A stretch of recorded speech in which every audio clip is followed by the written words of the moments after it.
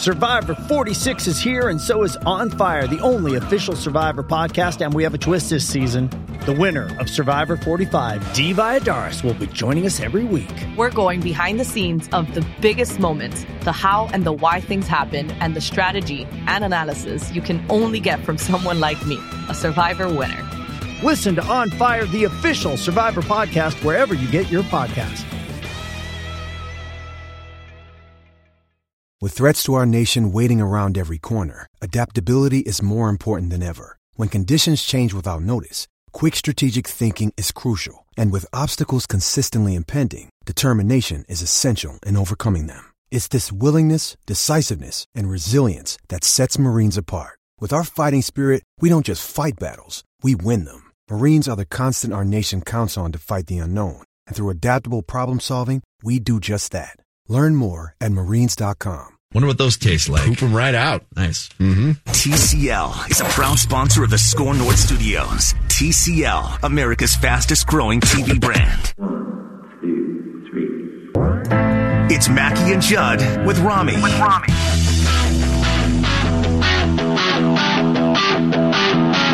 I think it's more than one area. I think Kevin has done a nice job calling the game, which helps the quarterback getting the ball out on time helps. He's not sitting back there and patting it.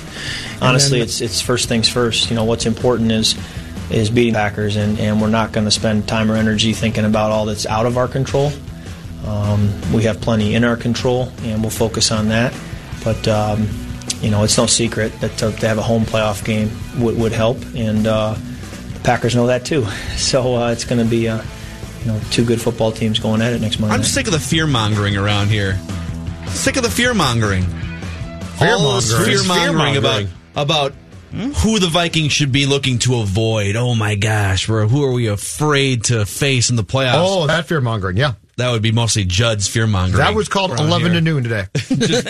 We changed the name from Vetline to Vikings fear-mongering. Here's what you don't want to do. Here's what I want to start the show with today. Mackie and Judd with Rami, back at full strength today, 651-646-8255. Jonathan has a soundbite here. Actually, Jonathan's having a conversation, so I want to make sure that we're on the same page here. Let's play the Good Morning Football soundbite from this morning, okay? Forget about fear-mongering for a second. Oh, my God, the Saints beat the brakes off the Colts last night. You don't want to play a playoff. Let's figure out how the Vikings can just avoid that conversation altogether. Here is the Vikings' path to a number one seed in the NFC. For the Vikings to secure the number one seed and have home field throughout the playoffs, the Vikings need to win their final 2 games. That's home against the Packers and home against the Bears. Second, the 49ers and the Seahawks each need to lose their Week 16 game. Okay. The Niners home against the Rams and the Seahawks home against the Cardinals. Third, for the Vikings to get the number one seed, they would need the Packers to not only lose to them in Week 16, but then they would also need the Packers to lose Week 17 at the Lions. I don't know about that, Triggs. Fourth, they would need the Saints to lose at the Panthers in Week 17. Not Fifth, they would need the 49ers and the Seahawks to tie. Yes, okay, they have to tie. All right, I like Week 17, if the 49ers and the Seahawks tie, the Vikings' number one seed is still very much alive. If all of that happens, the Vikings at 12-4 would have a better record in the conference than the 49ers, than the Seahawks, than the Packers, and a better conference record than the Saints, who would also be 12-4. Thus, the Vikings would clinch the number one seed and would have home field advantage in the NFC playoffs. What? Who's with me? Who's with me? Rami, can you help me? Come on. I couldn't get past the music. It was really loud. What was the deal with the music? Who's it was on supposed the to be mix? like a Beautiful Mind segment from their show. Oh, is that what they were going for? Who was on the mix at NFL Network? Because I don't know. They didn't do that. Peter Schrager got lost in the sauce. I don't even know what he just said. I don't know what Peter Schrager just said. You know what Kay said? It ends with a tie in Week 17 between the Niners and the Seahawks. I know that. Kay said it's not happening. And if Kay Adams tells me it's not happening, all right, it's not happening, okay? I don't care what the rest of those guys say. All right, well, I'm going to go place a bet on this parlay right here, and I'm going to make it a write that down prediction. I just need to mold it and figure out how much money I'm dropping. But the number one seed is not very likely. That definitely is binding. You're writing that down? That the Vikings, that all that's going to happen? No, I said I'm going to have to come up with a write that down. I didn't say that it is a write that down. There's only one way that they get the number one seeds. You don't really have to come up with a write that down. Well, I want to figure out how much of this I want in one prediction. Versus, I might predict the tie only in Week 17. But here's the thing. So Judd and I were talking, and just before the show started, on the Saints, they just destroyed the Colts last night, and Drew Brees goes 29 of 30, and they're playing really good football. And honestly, I think if your opinion today is, well, you just got to avoid playing in New Orleans, you could pretty much make a case for any of the road playoff atmosphere minus, well, even Philadelphia, Dallas. Like, people are going to say, well, those are easy walkover games, not road games. There's no easy road game in the NFC right now. So you could play that game with the Saints. You could play the game with the Packers. Give me Lambeau Field. You can't say that's a gimme game, though. No, it's not. Eagles. Well, there's no gimme. Give me the Eagles. No, Rami. Give me the Eagles. I'm telling you, well, yes, I agree there. But if you go on the road in the playoffs, it's going to be tough, right? But I want no part of the Superdome, but I'll keep going. I want no part of Drew Brees right now, because a month ago I said, Brees, you're really falling off, ain't he? Well, guess who's not falling off? Drew Brees. I want no part of Michael Thomas. Who's going to stop him? And the last thing is, I don't want you, and this is not a criticism of this player, it's not wanting to tempt fate. I don't want to put Kirk Cousins in what I consider to be the worst environment potentially, as far as he goes there. It's the Superdome. It's intimidating, because once bad Kirk comes out on the road, bad Kirk is there to stay. So, Phil, you're right. Every game potentially on the road is tough. I'm not trying to say that. I just think the Superdome, to me, is the last place on earth I want to go that I might have to go. But here's the thing. If any of those locations, and I would include the Superdome is probably, if Drew Brees is going to play like that, I mean, that's probably the toughest play. I would say the 49ers are the toughest, although they're not playing very well lately, but 49ers body of work, toughest beat at their stadium through the first 3 months of the season so far. But if you have a panicked feeling about any of these games, then the Vikings really aren't, then they're not a Super Bowl caliber team anyways. And that's the point I want to make.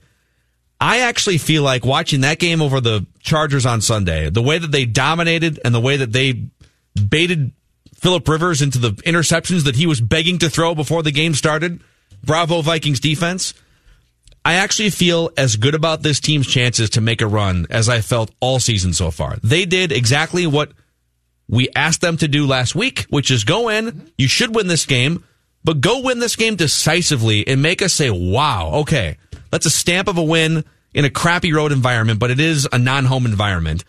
And I think the discussion should be less about, well, how can you finesse the playoff matchup so that you get a crappy NFC East team and then maybe get lucky and then the Packers are your next team, and start talking about, is this team good enough to go into New Orleans and to go into San Francisco and go into a legitimate road environment and do what they are set up to do, which is make a Super Bowl run? There is a path of least resistance. I don't think it's pessimism or negativity to say they have a better chance of going on the road and winning 3 playoff games if that path goes through Philadelphia, then Green Bay, before you have to face a Seattle or a San Francisco or a New Orleans. I mean, the seeding is what it is. The records are what they are for a reason. It says something about what those football teams are. And beyond that, you can just look at matchups and what those teams do well versus what the Vikings struggle with, and vice versa. And I think the Eagles and the Packers present the path of least resistance on a road through the playoffs, where it looks like it's not set in stone yet, but it looks like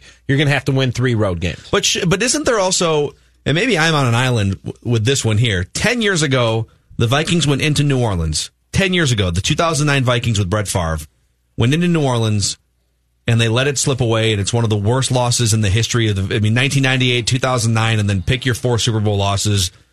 That is your Mount Rushmore of Vikings heartbreak right there, going back 60 years. Is there no part of anyone, fans included, who are listening right now, that kind of want that matchup again 10 years later? Kind of want to stand in that ring again, and you want to dish it back to a New Orleans team that gave it to you in 2009? In the conference title game, if you can get there, sure. Okay. I'll do that. But first round, no. Want no part of that. No, not in the first round. Rami's right. I kind of want it anytime in the playoffs. I bet you don't you want to advance? Listen, but I'm not saying they can't advance past New Orleans. I'm just looking at the path of least resistance. What gives you the best chance of getting there? And it's not going through New Orleans, period. It's certainly not doing it in the first round. I give them a chance to go into New Orleans and come out with the win. New Orleans has lost 2 home games this season. Wasn't one of them? They lost at home to the Falcons. Is it New Orleans or New Orleans? No, technically it's Nolans. Nolans to the local. It's the Saints. It's just the Saints. All right. Okay. The Saints have lost 2 They home played a games terrible this year. game against the Falcons. The Vikings. Well, I feel like we're having this conversation as if like the Saints are on this level up here and the Vikings are here. And I don't know if I would say that. No, I don't know if I would say that. I wouldn't say that. I don't think there's a team that's on a completely different level than any other team in the NFC right now. I'm trying to keep you away from 2 people in particular, Drew Brees, Michael Thomas, okay? And with these cornerbacks right now, Michael Thomas could Michael Thomas does scare me a little bit. He should scare you. Don't you think Stephon Diggs and Adam Thielen and this version of Kirk Cousins should scare people too? No, I'm because trying to flip this I'm around, trying to keep. okay? I'm trying to keep fear-mongering is okay. I'm trying to keep Cousins. None of those guys are Drew Brees or Michael Thomas, and I'm trying to keep Cousins out of environments that I think might be bad for his psyche. I can put him in Green Bay, and I think I'd be okay now. I'm not positive, but I think so. I know that I can put him in Dallas or Philadelphia and be okay. New Orleans, man. I think it's New Orleans. Listen, the Saints. I don't know. It's time to take the training wheels off okay. and just let the bike go where it's going to go. That's can what I needs play to a little happen sports now. dad just quickly here for you? I say bring on the Saints, bring on the Niners. Can I tell you a little story? Go toe to toe. Phil Mackey. Sure. Rami too, but more Sit down Phil. by the fire here. Yeah. Come over here, youngster. Nope. Not going to do that. Sit on my lap. Nope, that's okay. I want to tell you something about good over here. Minnesota sports in 2019, okay? All right? I want to tell you about a summer of fun, because it was a summer of fun. It was a baseball team, 101 games, the American League Central title. Looked really good, beat up on a lot of bad teams, but you know what? You got to the point you didn't care. And then they played a team, I like to call them the Bombers, Bronx Bombers. See where you're going. And after beating up on all those bad teams, there were 3 games in which the Bombers beat you in 3 and you were done. Okay. Mm-hmm. Okay. Sort of a lesson learned, right? Right, son? Well, wait, we're not done. We're not done. Okay. Because then we had something called the Gopher football season. Row da boat. Okay? And you beat up on teams much like, you know what's funny? Much like the Chargers and Lions. You killed bad teams. Convincing wins. And then you got teased against Penn State. Or you didn't get teased, whatever. You played this really tough game and you won that tough game, you guys. It was unbelievable. One of the funnest, you know what? No, I'm going to clarify. The funnest day of sports dad's Gopher football life. Yeah. And then Big Bad Wisconsin came to town and you said, Bucky, you're in for it. You're in for it. And the next thing you know, the boat sprung a leak and sunk. And now it's the Vikings, all right? So I'd like to teach the lesson of, to Rami's point, the path. Let's make the path Wait a second. as easy as possible. Wait a second, Sports Dad. Sports Dad is the biggest hypocrite in the room right now. The Sports Dad's got problems, but Sports Dad for a week was saying, bring on Auburn. Bring Auburn. Oh, I want Auburn. On toe-to-toe with the Gophers. Here's why. What's the difference between wanting Auburn over here and not wanting New Orleans over here? Point. I've got your answer. I am not backed into a corner whatsoever. Parents can often be hypocrites, though, right? Speak for yourself. Rami's exactly right. FYI. You have no idea what you're talking about. Jonathan, eat your vegetables while I have a corn dog. Exactly. Yes, absolutely. And a beer. The difference is this. The Auburn bowl game provides a test I want to see. But if the Gophers win or lose, ultimately I don't care. It gives you a test. Now, playing tough teams in the regular season, gentlemen, I like to see because that gives you a test. But you know what happens if you decide in playoff game 1, I want the toughest test possible, and you get beat, you go home. So there are times when I say, hold on a second, let's make the path as easy as possible to a potential, at least, advancement. The Gophers if the Gophers get beat by 20, I don't care. It's going to tell me where they are, but it's not like they're going to go to, or they've lost a chance to go to another bowl game. It comes down basically to math. Like, no matter what the odds are in favor or against any particular football team, any particular team whatsoever, going into every game, you go to ESPN's FPI, you can go to a number of websites that calculate the percentage of your team winning or losing.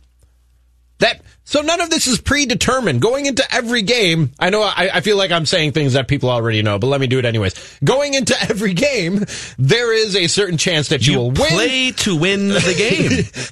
There's a certain chance that you will win, and there is a certain chance that you will lose. You want the percentages that you will win when you add them up over the course of a playoff run to be as high as possible. I would imagine that going to New Orleans and winning a football there, while not impossible, probably presents your slimmest chances of winning a football game. Wouldn't you agree to that?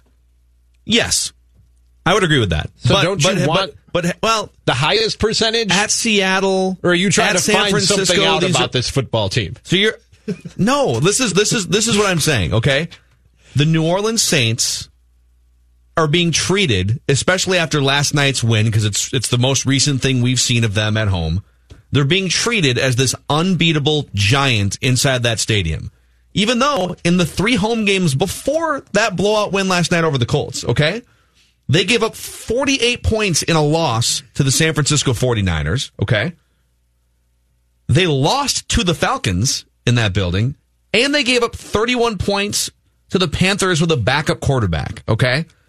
So, yes, I think it's correct. Both, like what you guys are saying. Okay, like let me break it all apart. So, Rami, what you're saying is it's the toughest environment to win percentage wise. That you have the least percentage chance of winning in that environment when you stack up the potential road matchups in the playoffs and specifically in the first round. Yes. Right? Okay, it's the toughest game that you can. It's the toughest card you can be dealt in the first round of the playoffs at this point. And the Vikings are really good. They are. And it's a very gettable game still. It's gettable, yes, but less gettable than the rest. It's also a really fun revenge gettable game 10 years later. But okay? But are you saying that I'm you not want going to sit here and first pray round? that, oh my God, avoid this matchup? Just to be clear. Bring it on. Just to be clear, are you saying bring it on first round, or you just... Because if you play them at some point, I think we all agree that's fine. Honestly, the path might have to go through there. Like, the Viking season at this point, they're gonna either go 12-4 or 11-5.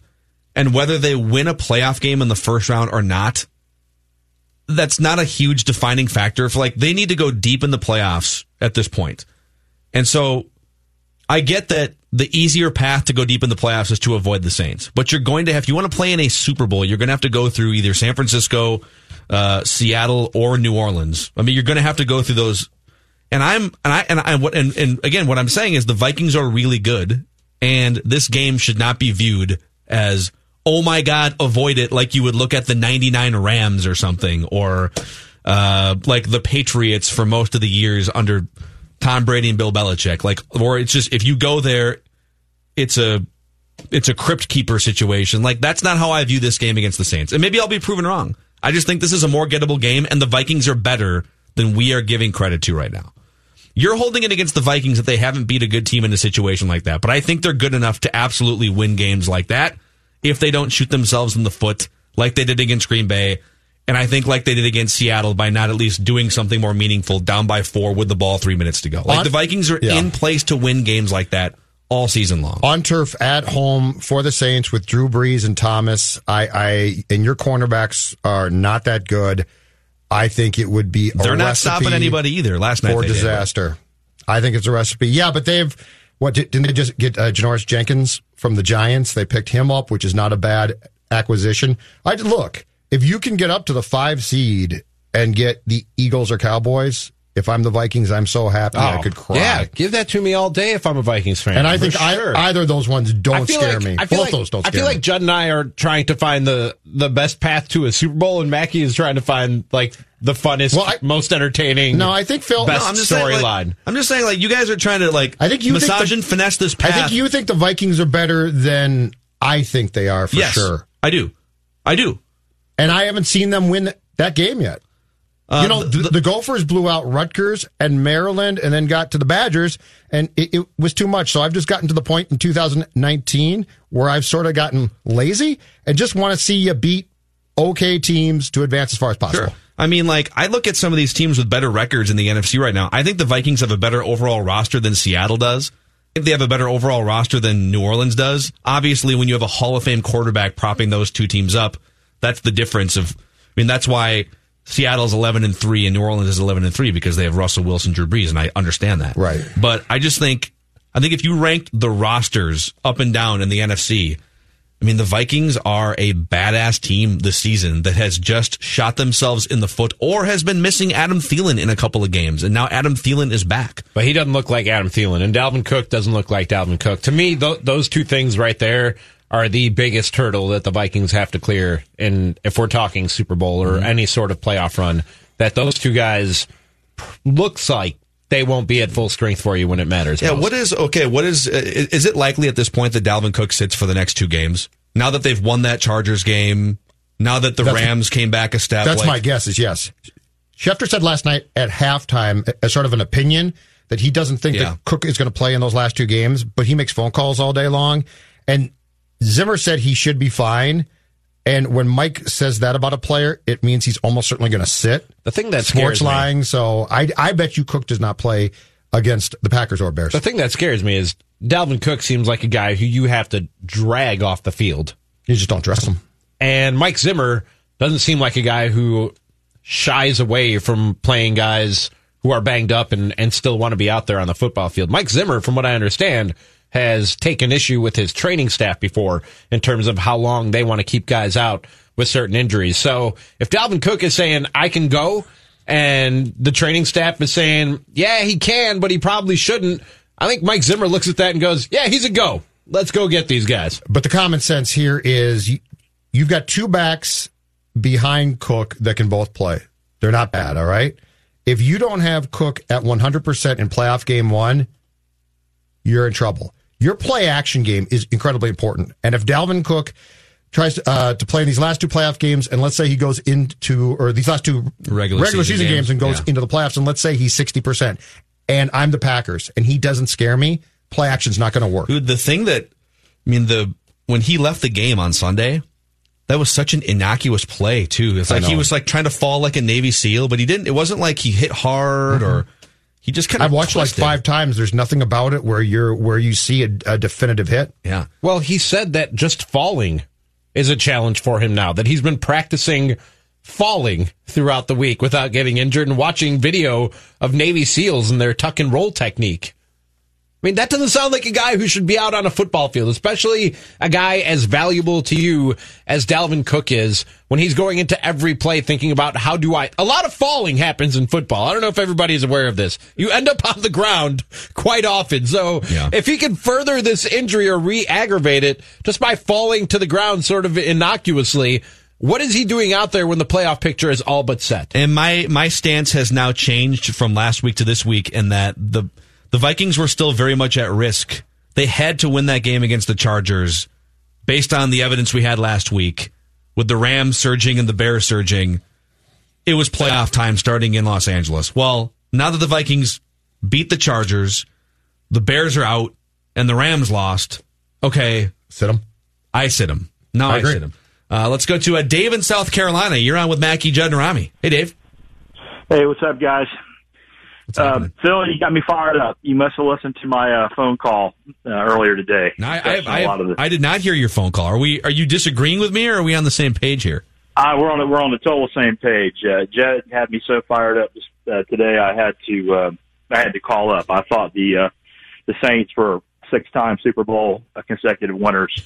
So I totally agree with you. Okay, and I live in the South. I've been saying this. I watch their games a lot down here.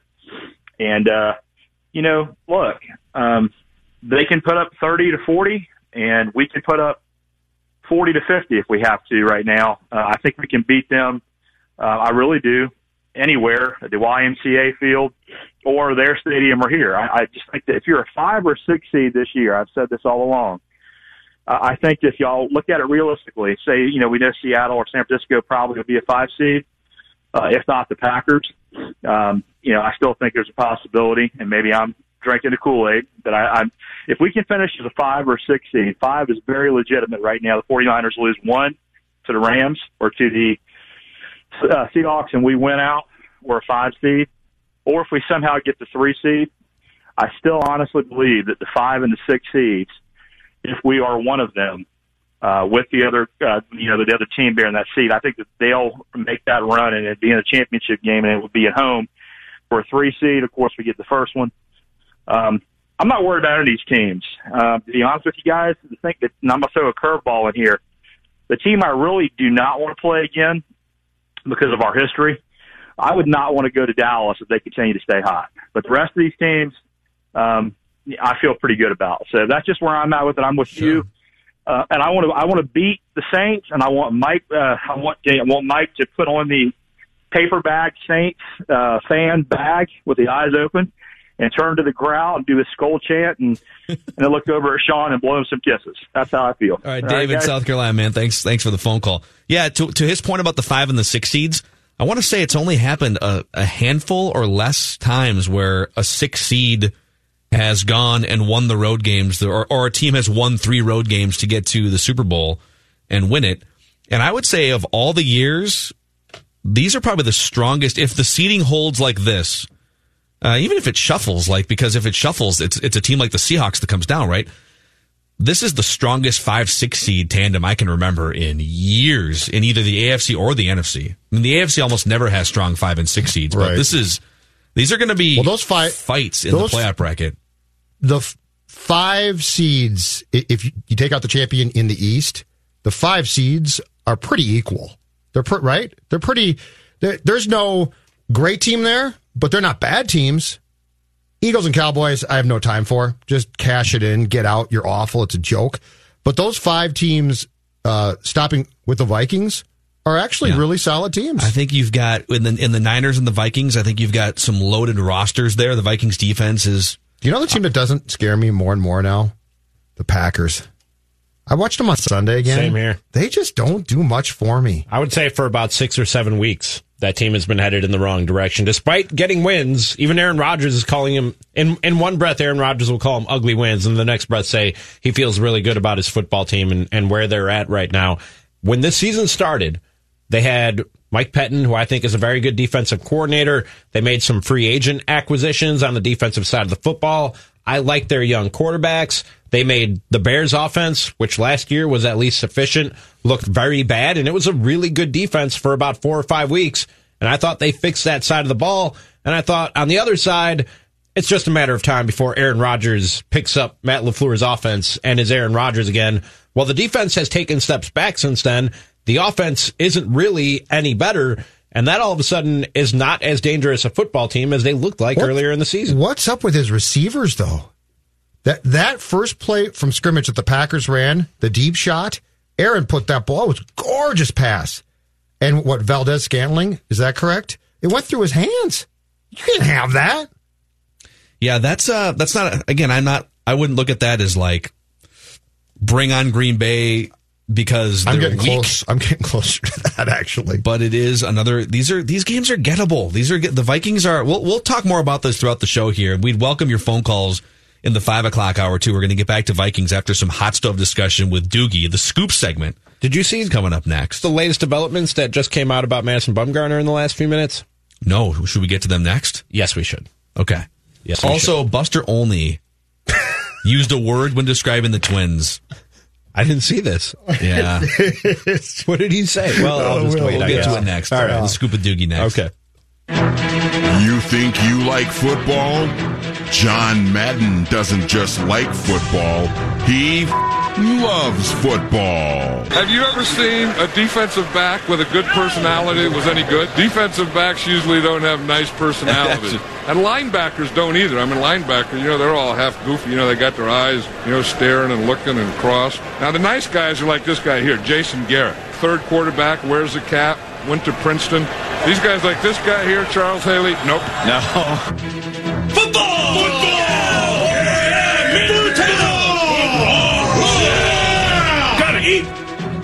Yeah, football. That's right. And Luther Brookdale Toyotathon is on right now. It's the biggest sales event of the year.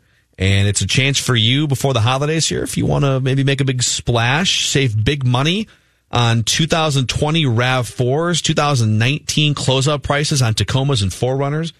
The safety features on these vehicles are just incredible. You get the durability of Toyotas. You get the service and the great human interaction that you get with my friends in that showroom area at Luther Brookdale Toyota. But the safety features, I had a firsthand experience yesterday Sometimes you're driving around, it was rush hour, it was downtown Minneapolis, it was stop and go. And if you just even space out for a split second, or you take your eyes off of the road for a second to look left or whatever it is, maybe you're changing your audio on the Apple CarPlay system, whatever it is. And I had one of those moments yesterday where the car actually stopped before I saw it in front of me. The car in front of me slammed on its brakes. My car, with state-of-the-art technology, my 2019 RAV4, stopped before I saw it. The car just stopped because it sensed how far the car in front of me was, and it sensed danger. And it's just like if you have a family, you're looking for upgraded safety features, I can't recommend Toyotas and Luther Brookdale Toyota enough. 694 on Brooklyn Boulevard, LutherBrookdaleToyota.com. Jonathan here with the Score North download. Do your holiday shopping online and save up to 70% with the Score North Holiday Online Auction. Golf packages, electric bikes, countertops, Sea Life passes, and more. To view and bid on items, visit scorenorth.com and enter keyword auction. Boys, happy anniversary. Do you know what the anniversary is? 9 years to the day. 9 years to the day. So 2010. Yep. Well, hold on. 2010. Actually, is it 2010 Vikings related? Nope. Is this Brad Childress? Okay. No, not Vikings related. Because Judd Pellicero and I are going to do a rewind episode tonight on the 2010 Vikings. 9 years. This is Twins related. It's my last hint. Mauer contract? Idea. No, that's a contract. Not one that the Twins are proud of. Oh, my God. Tsuyoshi Nishioka. Yes. Tsuyoshi Nishioka. 9 years to the day. Oh, wow. Nishioka. Okay, I said Tomi. Tsuyoshi Nishioka. And that's good been memories. your Score North download. That's been my... Yeah, way to go, Jonathan. Happy memories. Amazing. Mackie and Judd with Rami, Score North, 1500, scorenorth.com, Score North mobile app. I said before the break, and we'll get the scoop from Doogie, that's that voice you just heard a second ago, in just 1 sec, but developments when it comes to Madison Bumgarner and the contract that he got from the Arizona Diamondbacks. Reckless speculation. Both of these coming courtesy of Bob Nightingale. He first relieved that the Bumgarner deal with the D-backs is valued at $81.8 million. Not the 85 we originally thought. The breakdown is $6 million in 2020, $19 million in 2021 with $5 million deferred, $23 million in 2022 with $5 million deferred, $23 million in 2023 with $5 million deferred, $14 million in the final year of the deal. He does get 4 spring training, regular season, and postseason tickets as part of his deal as well. So I saw that and I thought even cheaper than what we originally thought. The first number we saw was 5 years, $85 million, but Nightingale followed that up with another tweet where he says rival teams say they were told that Bumgarner had several offers of at least 5 years and $100 million. Wow. But he winds up with 85 over 5 years from the D-backs and only 5 teams he can reject trades to. But did anyone kick in the extra 2 spring training tickets? I don't know. That might have been the sticking point. That could have been the sticking point. So, Doogie, what can you tell us about the Twins' pursuit of Madison Bumgarner? Because you've been reporting all along they were in on Zach Wheeler at, 5 years, $100 million. What were or weren't they willing to do on Madison Bumgarner? They were not willing to offer him 5 years.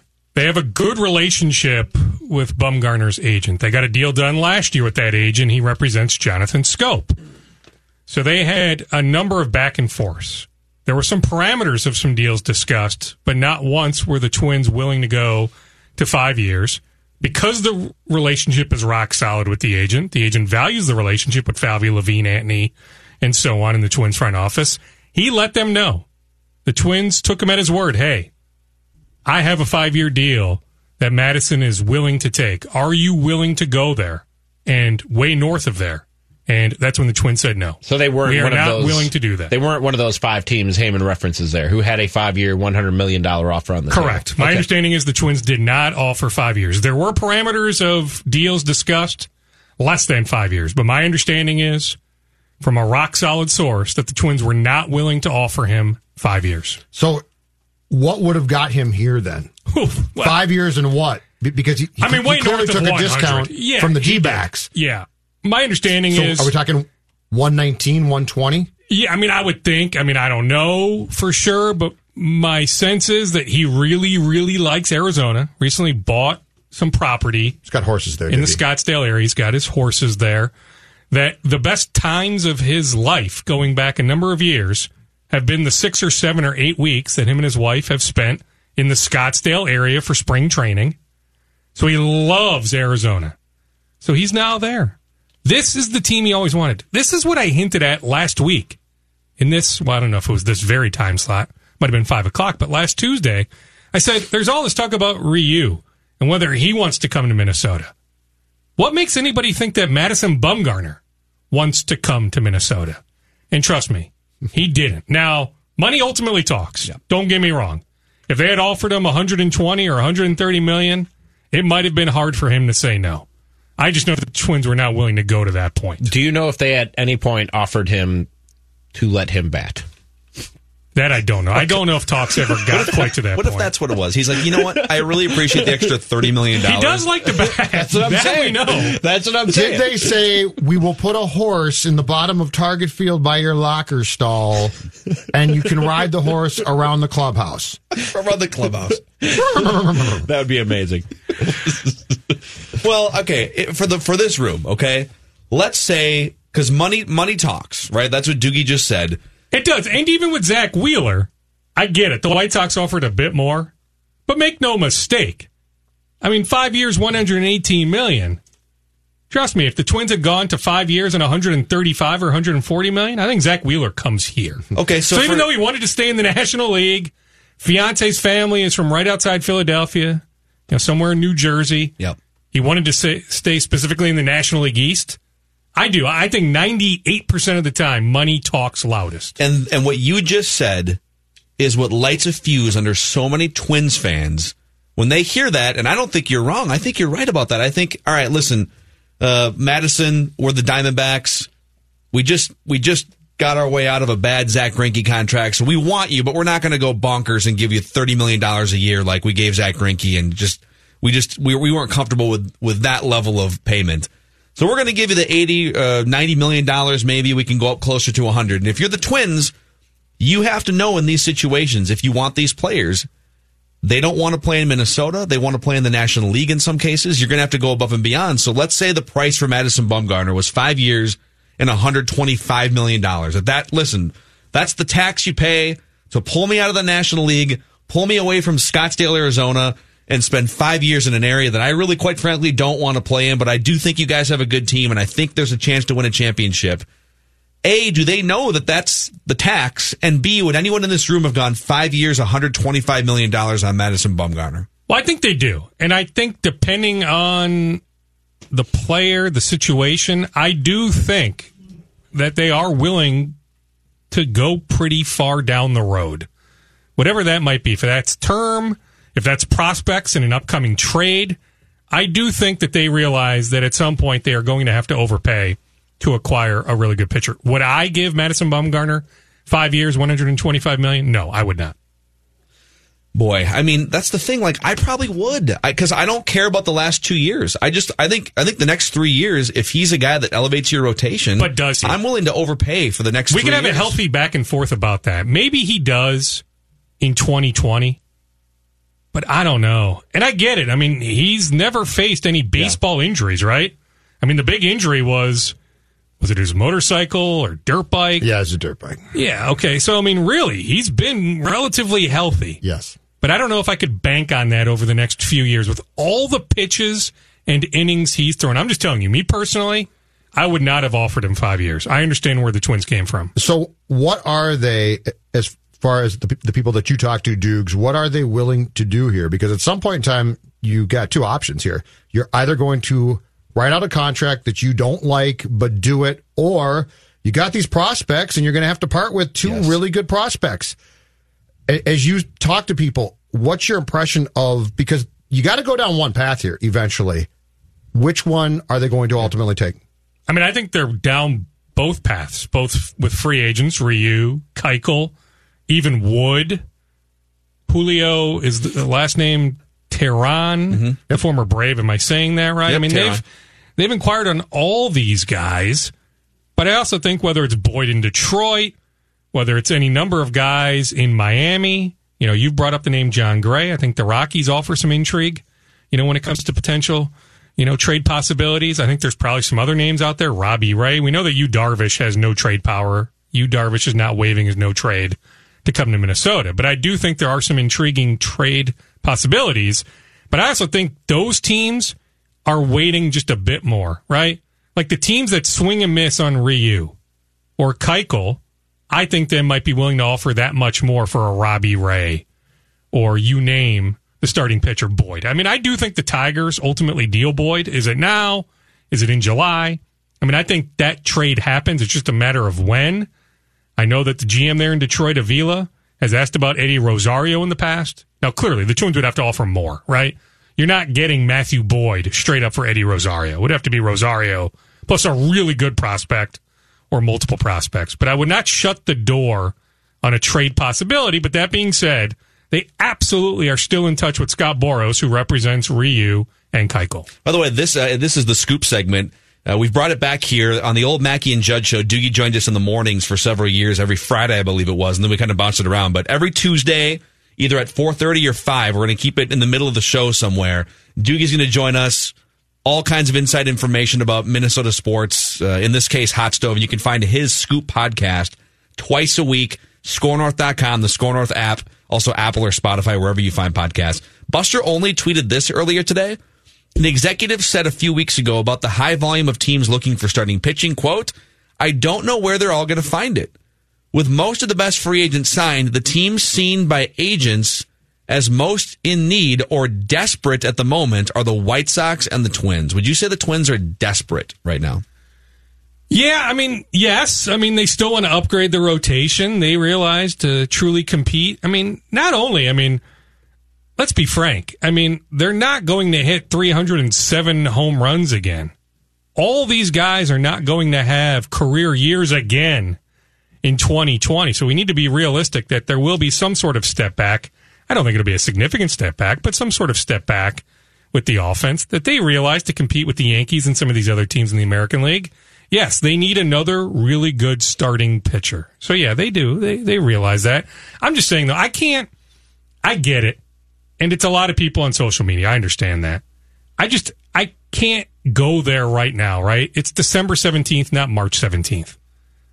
If we need to have a frank conversation on March 17th, hey, me, you, everybody will pile on the Twins if they don't do anything else. I mean, I'm willing to give them, though, a few extra months here. It's still relatively early.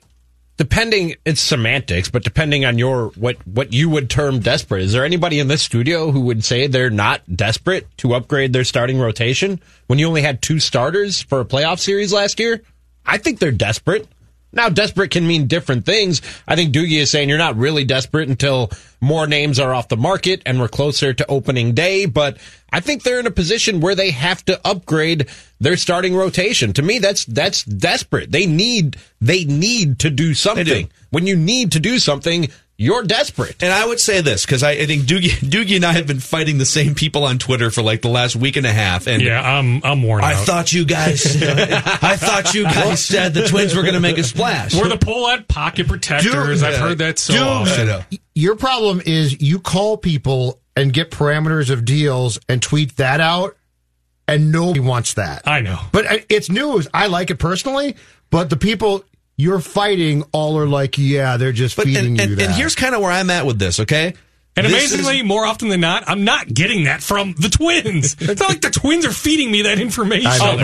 The Twins aren't running, for people out there, the Twins aren't running an elaborate PR scheme to, hey, let's make an offer, but let's make sure that the offer is just low enough, but just high enough to be that perfect. They call the Diamondbacks. What are you offering? Okay, we perfect. just want to come in a little lower than that so that we can look good from a PR standpoint. But where I'm at is this offseason requires a starting pitching upgrade of some kind. When I say upgrade, I mean an upgrade to your playoff rotation. I don't think it has to be a number 1 starter, because I think you can still get that in July, but you have to have a better overall rotation to start your season, or it's a failed off season in my mind. I'm not going to call it a failed off season on December 17th. Is it fair to say on the other side of that sentence, boy, a lot of names have come off the board. None of them have signed with the Twins. What's really left out there? There's like 2 or 3 guys out there. Dallas Keuchel, I think, raises the bar of your number 3, number 4 starters, and he's a good pitcher. But there's trade avenues. I want to see what their plan B, C, D is. If they make a trade for John Gray in a month from now, boom, awesome offseason. So I'm not going to rip them until spring training starts. So people like, why don't you listen? It's December 17th. It's a bad start in terms of bringing in outside free agents. They haven't been able to strike on a Zach Wheeler, but let's give them some time. That was their guy. That was plan A. So maybe in hindsight, maybe the mistake they made, with no guarantee, by the way, that Wheeler says yes. But instead of slow playing, waiting until early December, do what the Braves did, right? The Braves, and I get it, there was a deadline with the qualifying offer and all that, but they snatched up Will Smith, snap of the fingers. Yeah. Right? Days into free agency. They also wrapped up a catcher, right? The former Ray and Matt, I forget his name, Travis, whatever his name is, begins with a D, his last name. They got him signed, snap of the fingers. The Braves were the one team that decided, okay, right, within days, let's go do some stuff. Correct. Maybe the Twins should have made Wheeler a 5-year offer, a strong offer, literally, the first 24 hours of free agency. And again, he might have said, because he's got a smart agent, the agent might have said, yeah, we're not going to take that. And maybe that's not a shrewd negotiating move. Maybe it's idiotic, right? I mean, there's got to be some back and forth. I don't know if you make your best offer within the first 24 hours. But I'm just saying in hindsight, maybe they should have been, however you want to define this, maybe they should have been more aggressive on Wheeler those first couple weeks of free agency. I think the difference or the issue that we're dealing with here in these conversations is pretty simple as well. There's the group, and they've been around forever, long before Twitter probably, and they'll be around for a long time, that just think the poll ads are trying to be cheap. And so those are the people that get on Twitter on Saturday, Sunday, Monday. They don't care and fight. This is not the poll ads, but hold on. Right? Wait. If the Twins went off for Bumgarner 5 years, Jim would have said yes. Yes, but here's the conversation. The real one that I think in the studio we are having is this. It's the unknown. Falvey and Levine are at a point right now that we have never seen, which is you're really good and you could get over that hump. How are you going to do it? The deadline did nothing to solve that. You got Sam Dyson, okay? So I think the critical conversation is not the poll ads are cheap. The critical conversation is, what do you plan to do? Because so far in your tenure here, you both have not tipped your hand to that. Are you going to go on the market and sign one huge contract? Are you going to go sign a couple? Are you going to trade your top 2 prospects? I don't know yet. So I think the actual critical, interesting sports Twins conversation here is not, you guys are cheap. It's, how are you going to do it? Because we don't know yet. To me, real quick, Doogie, if I could just interject this. Well, of course, it's your show. It doesn't matter who you're blaming or why you think the Twins continue to miss out on the Madison Bumgarners and the Zach Wheelers of the world. It's a point I've made before on this show.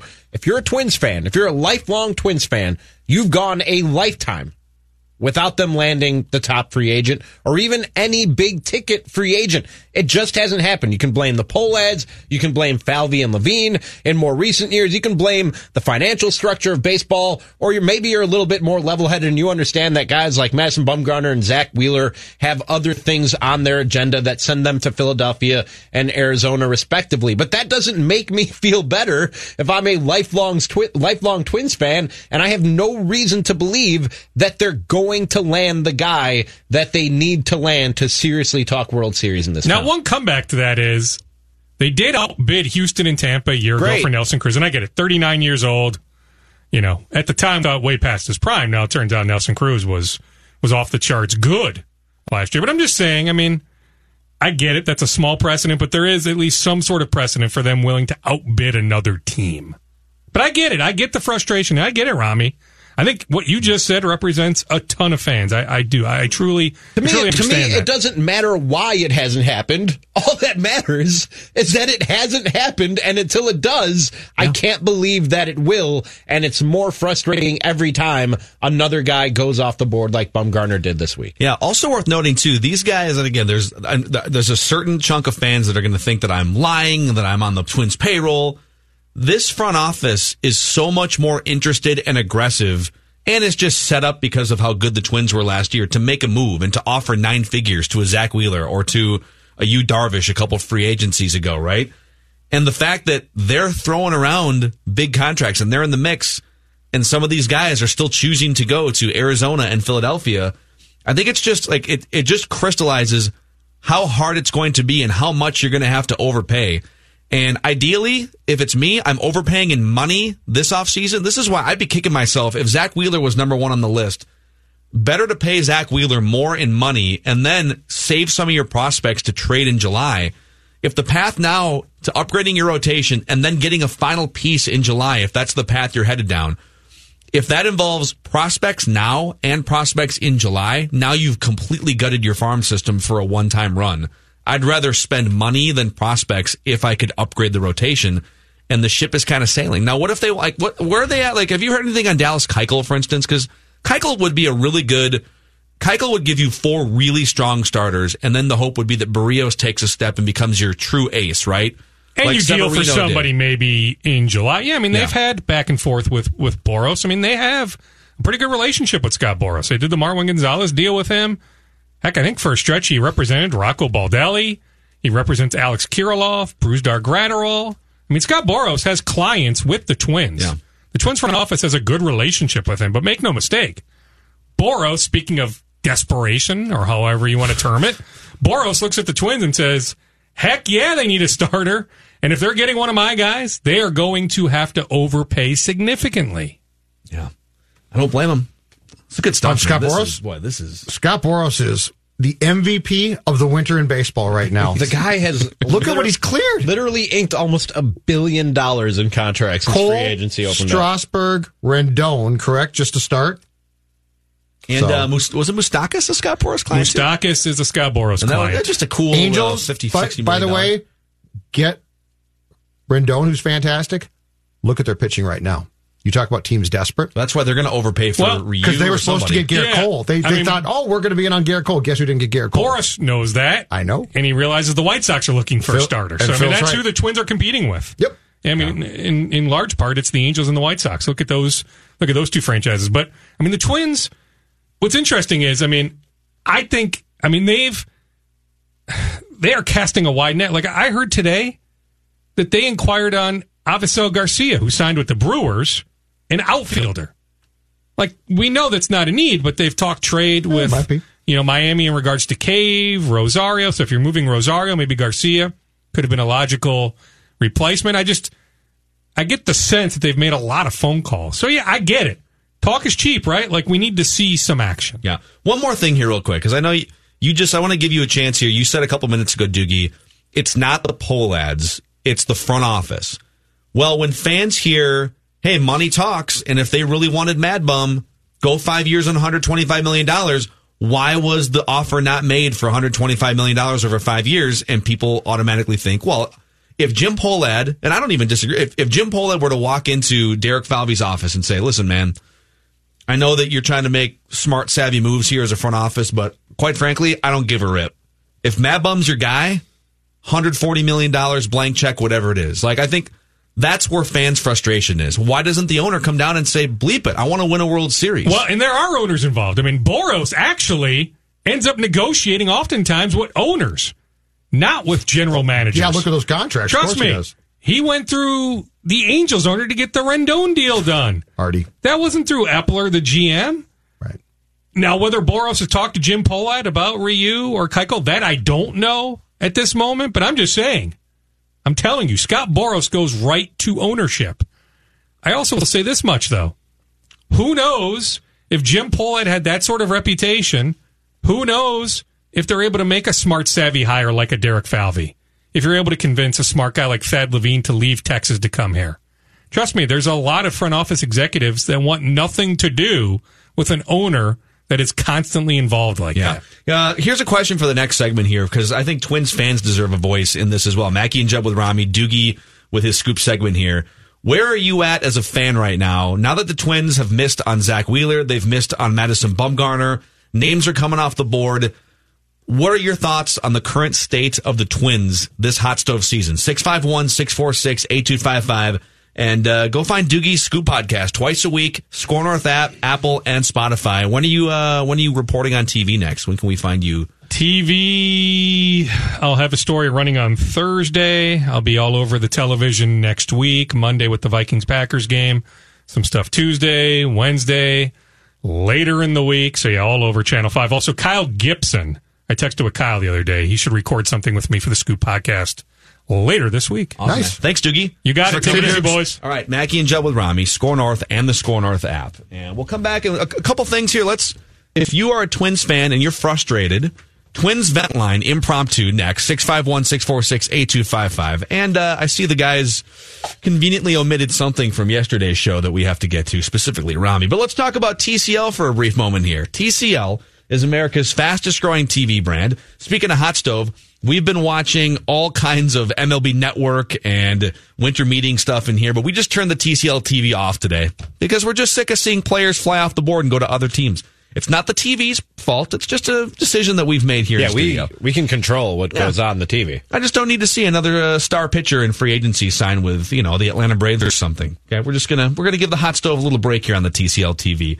So let's talk about the other thing that TCL is offering here. That would be amazing seating experiences at Target Center to watch the Timberwolves. In fact, you can sit in a TCL theater box this upcoming December 28th against the Cleveland Cavaliers. 4 tickets available if you want a chance to win them. ScoreNorth.com, keyword TCL. We're talking about a VIP experience unlike any other inside Target Center. TCLUSA.com to find out more about TCL TVs and ScoreNorth.com, keyword TCL, to win those tickets. Also, Federated Insurance is one of our favorite partners around here on the Mackie and Judd with Rami show. Federated's here to help business owners in many, many different areas, from wholesalers to retailers, auto services, dealerships, machine, plastics, tooling, cabinet, custom woodworking. If your business falls under one of those categories, or maybe it's a different category and you want to find the full list, federatedinsurance.com, here to bring peace of mind to business owners. You work your butt off every day. You are grinding, you're building. When something potentially bad happens to the company that you have been building, you want a great face-to-face relationship. You want more than just a policy. You want a century of experience standing behind you, based in Owatonna, Minnesota, I might add. And that's what Federated brings. You get that frontline protection that Federated provides, ready to create a custom playbook of specialty insurance products. Again, federatedinsurance.com, and that's where you can find your Federated representative as well. Federated, it's their business to protect yours. What are you about to do to me? TCL is a proud sponsor of the Score North Studios. TCL, America's fastest growing TV brand. 1, 2, 3. It's Mackie and Judd with Rami.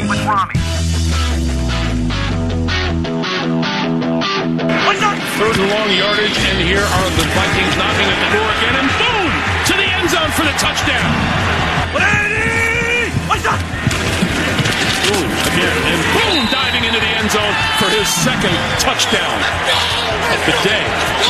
Yeah, I thought Boone really did a nice job. He ran hard. When Dalvin was in there, it was a little tougher sledding just because some guys outran some of our guys to get to to some of the plays. But overall, I thought it was good. And then to get some carries out of Amir and then out of Boone were good. Mike Boone, third string running back, couple of touchdowns, first 2 career touchdowns for Mike Boone in that game. That was a nice game for him. 48 yards. He's a capable backup.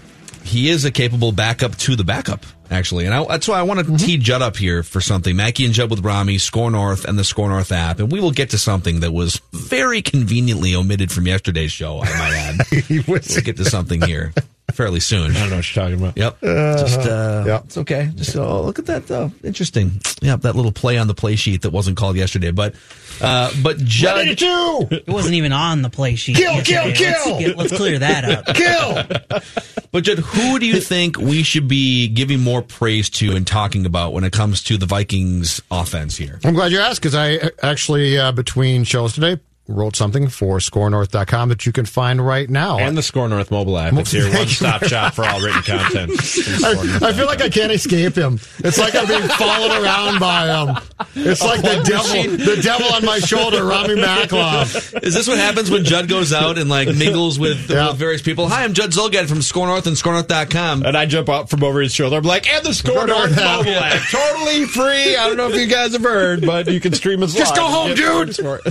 Go home. So it's occurred to me in the last week or so, the guy we don't talk about much, and Again, I'm going to clear this up before I start, because I feel like if I say this, that I'm going to get the Cousins people saying you are not crediting Kirk. Kirk Cousins had, since week 4, has been very good, right? Since week 5. He's been very good. First 4 games were rough. What are you saying about his first 4 games? They were not good. So negative. They were not always good. ripping Kirk Cousins. Kevin Stefanski, 37-year-old, first year as the OC, has been fantastic. He's the guy calling the plays here. So all credit to him. He very well might be a head coach in a month plus from now. So both of them deserve credit. But the guy that we don't talk about and who doesn't really talk to the media much and we've forgotten about, I think, but deserves a ton of credit, is Gary Kubiak. Gary Kubiak, to me, for a team in the Vikings who were up against the salary cap, who couldn't sign players for the most part. They re-signed Barr, but as far as going outside and signing offensive line help, that was upper echelon guys. They could not do it. They did not have the cap space. But the one competitive thing that the league does not account for is coaching, right? Mm-hmm. DiFilippo and this offense a year ago, and Cousins' stats, if you go look at them, are not awful. But if you watch the games like we did, you said, boy, that really didn't work very well. And you had some really nice pieces, and it didn't work. Gary Kubiak's system, though, since week 5 has been fantastic. And he deserves, I think, so much credit. And also things like after the week 4 debacle in Chicago, Stephon Diggs, so upset, and he was not upset at Cousins. He was upset because the offense was run, and didn't pass enough for his taste, and Stephon Diggs was probably right. Mm-hmm. Disappears for 2 days, okay? In a lot of situations, that is cause for big-time concern. That is cause for coaches to say, this is my system, Stephon, and if you don't like it, it's too darn bad. Stephon Diggs, since week 5, has been an important factor. I believe that we saw a coaching staff and a guy in Kubiak who said, okay, you know what? I'll tweak it. That's cool. We'll do this.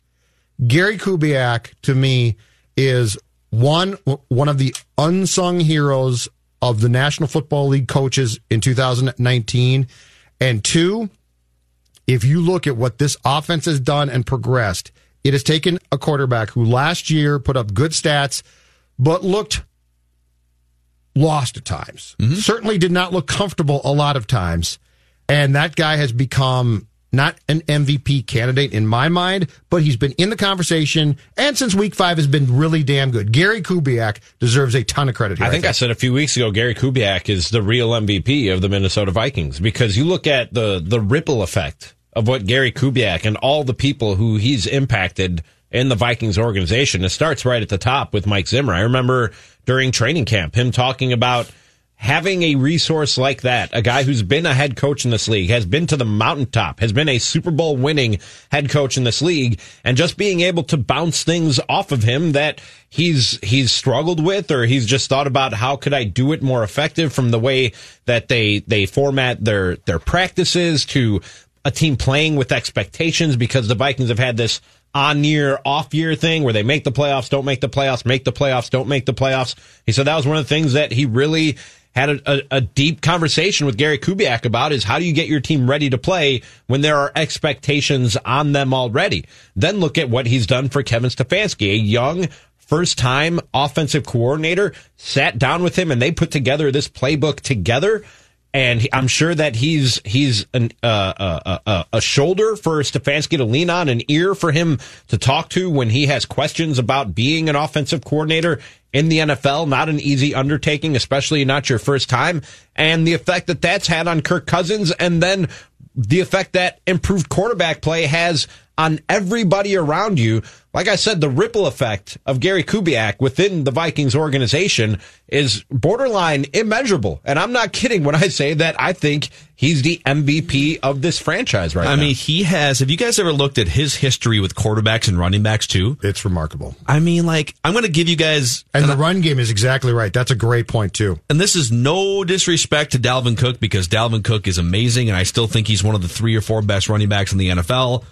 Earlier this year, I might have said he's number 1, but I mean, Christian McCaffrey, there's some dudes right now in the NFL. But just like as a head coach alone, Gary Kubiak has turned guys like Brock Osweiler, Matt Schaub, and Trevor Siemian into viable to winning quarterbacks.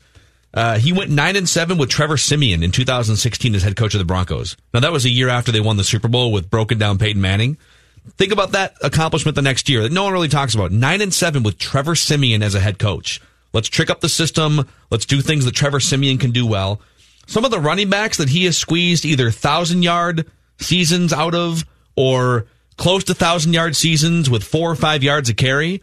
And some of these names are going to be blast from the past type names. But Arian Foster was undrafted. And I think it's easy for us in retrospect to be like, oh yeah, Arian Foster was one of the best running backs in the NFL for a few years. Probably in part because he had Gary Kubiak scheming and head coaching. Isn't that fair to say?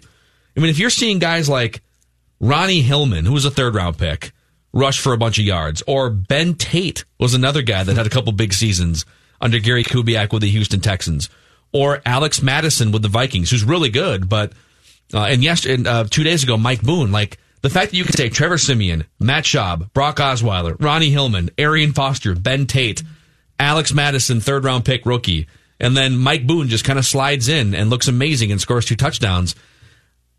It's amazing from afar without knowing how the stew is made and without knowing what goes on behind the curtain. He clearly does things with scheme and offensive line that puts quarterbacks and running backs in great positions to go above and beyond what their draft status or what maybe their talent level would suggest they should do. Last year, the Vikings run game, which is what drove Zimmer nuts, right? 30th, 93.9 yards per game last year.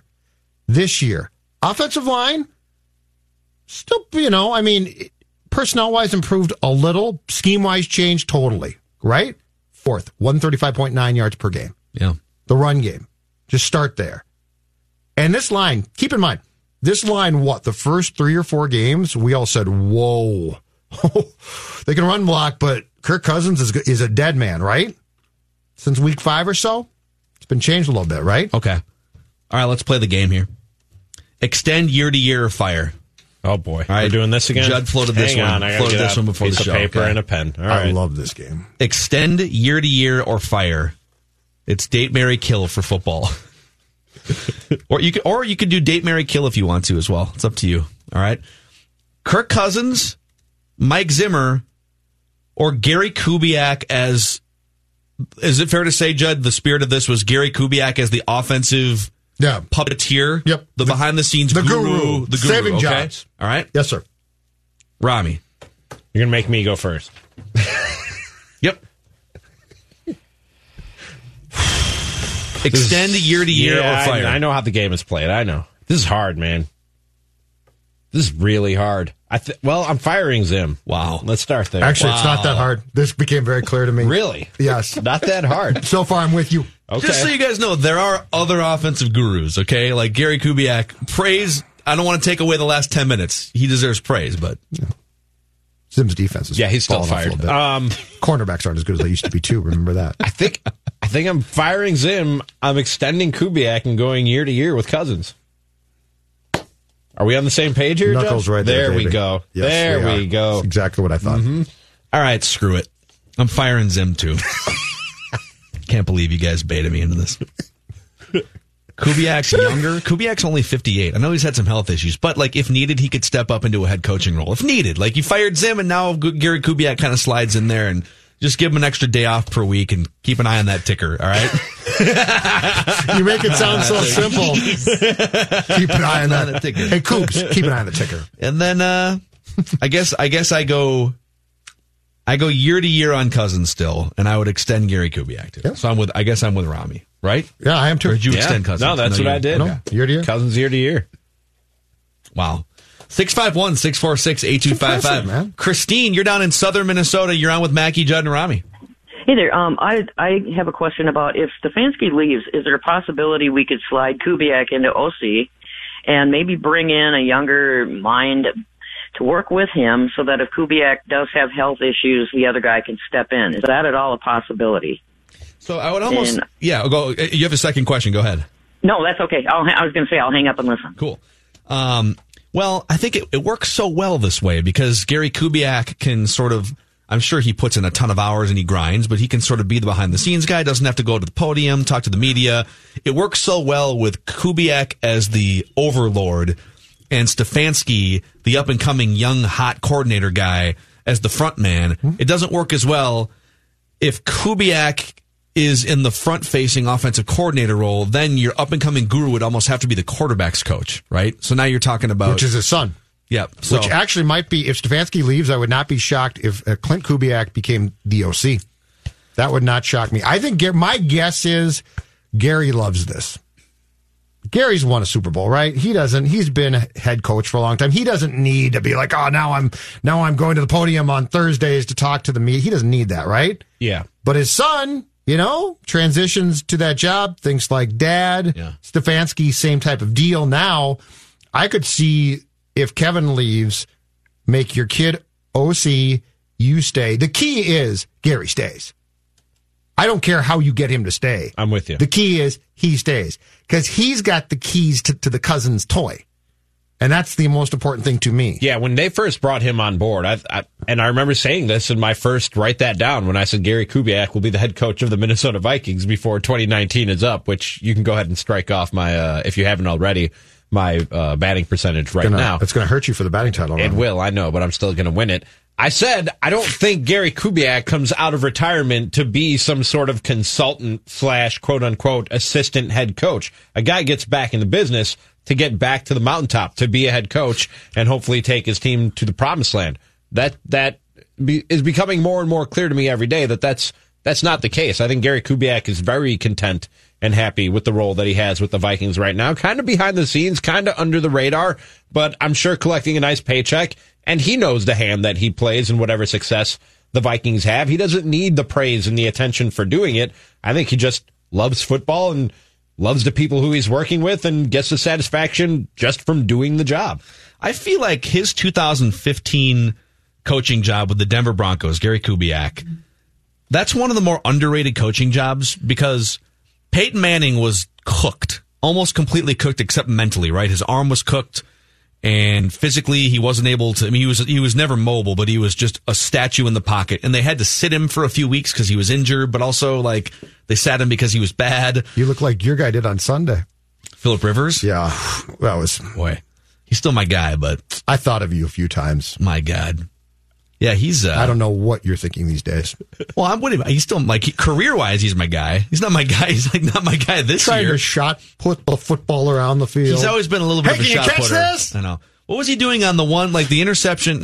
Was it Harrison Smith? Ball. The one that he just lobbed over the middle? That was late in the first half. And right before that happened, Trent Green on the broadcast goes, now it's the third and long here. Was it 3rd and 14 or something? 3rd and 17? And, you just want to make sure that you don't turn the ball over here. And literally as he finishes his sentence, because there's a minute left in the half, there's Phillip Rivers just blindly throwing a ball into coverage.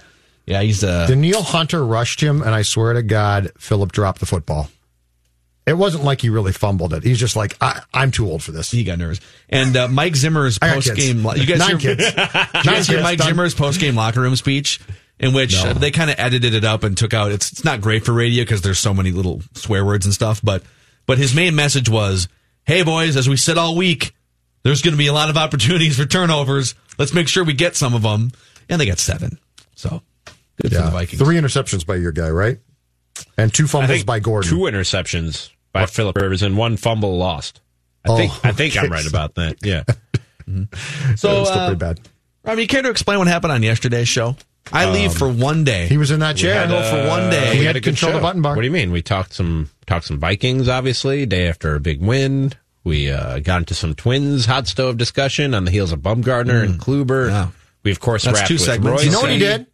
He had the play chart on his wrist, and he erased the red zone offense. He went into the show without the red zone offense. I don't know what you guys are So I'm like, what are you doing, dude?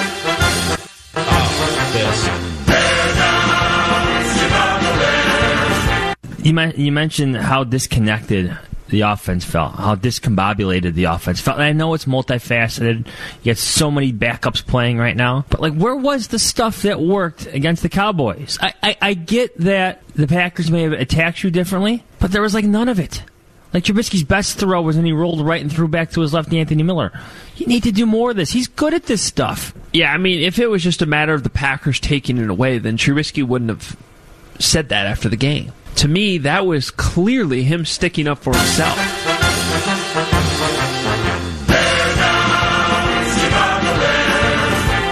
That was kind of boring. Is that the best we got? Yeah, that was kind of. Where's the guy? Our main guys weren't on. What? This season. I don't know. I looked. They weren't done. They just quit. They're just done. It's over. Wouldn't you be after that? That was from the Score in Chicago there. I think that was or WGN. I think that was one of WGN's podcasts. Those other guys had an aneurysm. They're out for the season. After this season, do you blame them? So hold on a second. The Bears play the Packers, and those guys don't work? I guess. I have no idea. No wonder we They must have had some other programming. See, guys, it was a programming decision on my part. I knew that we didn't have the goods. Okay. And I thought, sure. Yeah. All three of them are those guys. Let's give it one more try here. I don't know. We'll see.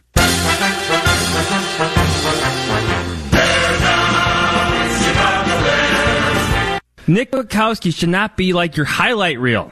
Yeah. He should not be. You have an all-pro in Eddie Jackson. You got an all-pro in Kyle Fuller. You got an all-pro in Akeem Hicks, and he was good. Actually, in the first game back, I want to give Akeem Hicks a lot of credit for gutting this one out. But you have one of the best defenders in the game in Khalil Mack. I don't care how many guys are sending at him. Let's find ways to get this going. You cannot have games like this, all-important games like this, where Khalil Mack is held to one tackle on a give-up slide by Aaron Rodgers. what happened? This is like the NPR version of the Bears postgame show. Right here. When your guys like Ed O'Bradovich? Right? And Dan Hampton, yeah. When those guys are on, it's classic Chicago sports talk, and we're going to berate the Bears. He should fire himself. That type of stuff. That was the greatest thing of the season. And then this is like you're going through, you're looking for a little traffic update, a little weather update, and I wonder what the NPR guys are saying about the Bears. And the defense does deserve blame. Yes. A lot of this season, I've defended the defense. Well, then you might as well just go total NPR, right? 522 on 1500. Talking about the Vikings game.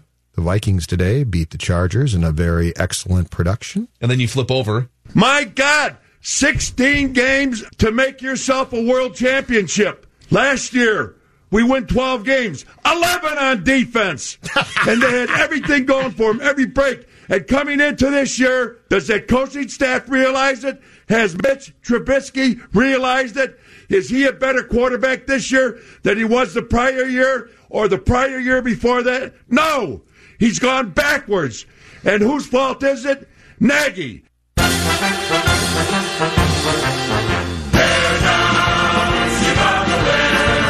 Okay, so what's the fallout here? Your Bears the dream is dead, no playoffs. I don't think you're going to see major changes. I really don't. I think they're back with Nagy and Trubisky next year. Did you guys see the big news today from Detroit? Yeah, Patricia's coming back. Yeah. The GM and Patricia. Vikings fans, one more year of Lions incompetence on the horizon. Rack it up. But if you're right and Trubisky comes back now, and let's say they say, you know what, we've seen some good things from Mitch late in the season. The Vikings fans are, you know what good shape you're in? You're telling me, though, if you're the Bears and Cam Newton hits the market and Tom Brady hits the market. I'm throwing it out there. You're telling me that Mitch Trubisky is still the starting quarterback in Chicago? Yeah, I think he is. I really do. Vikings fans, again, rejoice. And I can see why you would say that. I can see why you would say that but I think it has less to do with Mitch Trubisky than it does with Matt Nagy, the guy calling the plays, because Mitch Trubisky, when you do things like they said in that clip, and they were referencing something Mitchell Trubisky said after the game, when you put him in certain positions, do certain things with the play calling, he's good at he can do some things well. Boy, this is so Christian Ponder. I see it in Ponder. We need to have a talk. No, we don't. We need to sit you down. Rami, listen. Sage Rosenfeld says the same thing on this show whenever we ask him about Mitchell Trubisky. Says the same thing. You're asking him to do things he's not good at rather than asking him to do things he's good at. I'm not telling you that Mitchell Trubisky is an all-pro. I'm not telling you he's going to be Aaron Rodgers. Could he be Kirk Cousins? Yes. Mitchell Trubisky could be Kirk Cousins. I disagree with that completely. You need to put him in the right place. I'm not going to fight you. In the right system. You're right. With the right pieces around him and play to his strengths. Go, Ronnie.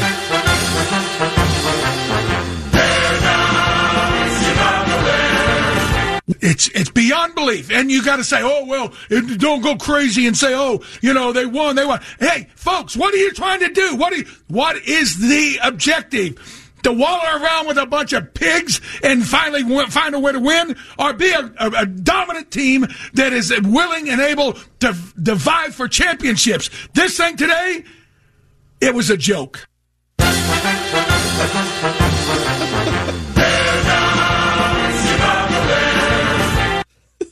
Sorry. How do you roll that guy out once? In a whole game, you rolled him out once. Again, whatever they got to do to keep it up, keep it up. I mean, Lions are going to keep Patricia. Rodgers is aging and his receivers aren't good. If I'm a Vikings fan right now, I'm feeling real good. Feeling nice.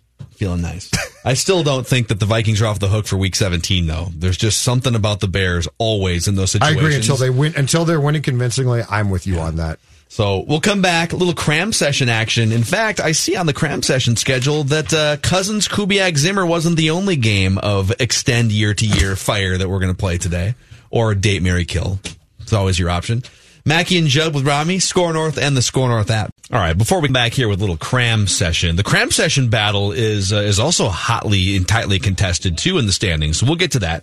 But let's talk about Luther Brookdale Toyota here on the corner of 694 and Brooklyn Boulevard, where my family and I have been going for about 30 plus years. The biggest sales event of the year is here right now. Toyotathon is on. Huge opportunity for you to get into the Toyota that you want and to save big money at my favorite car dealership.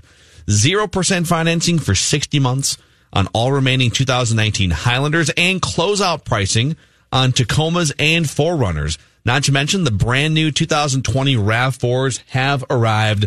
RAV4s are great because it's a combination of spaciousness like an SUV and also handling like a Camry or a Corolla.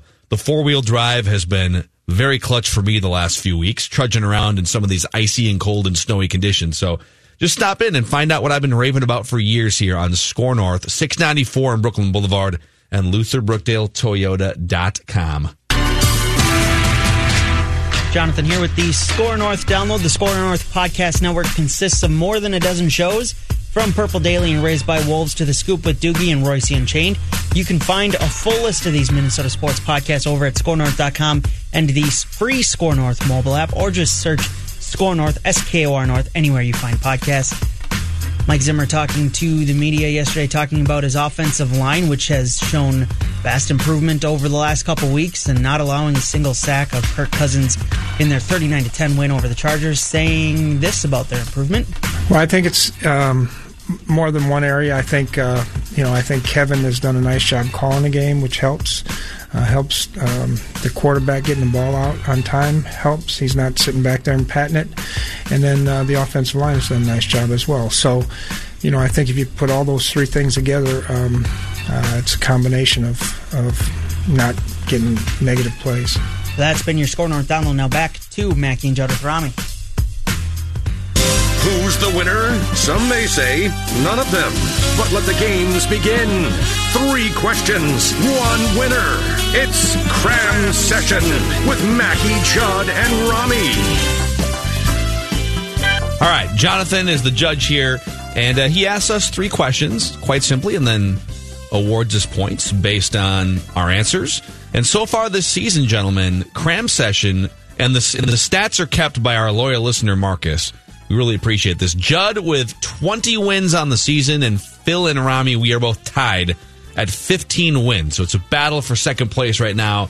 Judd with a pretty clear lead here. I thought it was closer, but Judd with a 5-win lead. So 20 wins? 20-game winner. Judd also 5 years, 119, you boys think? In Major League Baseball related questions, Judd has 18 wins to my 12 wins to Rami's 7 wins. Is this the same as Write That Down, where we clean the slate at the start of the year and it's a whole new game? That's up to Mark. Yeah, I think we'll probably keep overall stats and then maybe keep yearly stats. Year Very stats. thorough. Yeah. Yes. But in terms of multifaceted, if there's a question involving 2 or more sports, Rami and Judd are tied with 11, but I have 14 wins in those instances. Look at you. How about that? Would you like to know who does the best when answering leadoff? That would be Judd. He's got 19 wins when answering first. These are some detailed statistics. Marcus is the man. I'm big. He's got splits in there? He's got top spot in the order. That's amazing. Tons of splits in here. Wow. Yep. All right, Jonathan, what do you got for us today before we ride with Royce? So this is probably the last cram session of the year / decade because 2019's ending in a couple weeks and I won't be here over the next 2 weeks. So I wanted to ask you guys this. What was the best Minnesota sports moment of the decade? I was originally just going to do sports moment of the decade, but I didn't want Rami to brag once again that his Cubs won the World Series. It was pretty great. So it's going to be Minnesota sports moment of the decade. The Minneapolis Miracle. I'll go first and just say the obvious one. The Minneapolis Miracle is the greatest That's moment. how I win. It's the greatest moment in my life watching Vikings football. And you might even argue that because they don't have a championship, it might be the greatest moment in the history of Vikings football, just the way that it went down. And the NFL just did their top 100 plays or something, and it was, I believe, the 7th greatest play in the history of the NFL. So, Minneapolis Miracle. All right, so this is interpretation, right? So this is my greatest Minnesota sports moment of the decade, Jonathan? Yeah. All right. I'm going to go with the cherry on top of 2010. The Viking season that wouldn't end, and I where thought you were going to say Tsuyoshi Nishioka. everything went wrong. No. Forget him. Forget any actual on-field thing. I'm going with the Metrodome roof collapsing, and here's why. That's pretty good. That's pretty strong. Here's why. Because not only was it the coup de grace of a season gone so wrong that it became comical, it was, and then you had to go play, keep in mind, the Giants in Detroit. So within a month's time, you had to go to Detroit twice, the most godforsaken place on the face of the earth, I do believe. And then here's why, though, ultimately it's the greatest. That roof collapsing got U.S. Bank Stadium built. Because once that puppy came down, they had no choice but to say, this ain't working. Were they not necessarily set on going to a new stadium? Not at that point. Not at that point. But It also when, broke Brett Favre's streak. Yes. I mean, it had everything to it. So if I am going to look back at 2010 to 2019, I'm actually going to say the Metrodome roof collapsing. I was going to say January 15th, 2019, when Rami Makloff came to Score North, but I will go with another guy. History might say that's the case. We'll see. History may deem that to be the case, but I don't know that we can say that yet.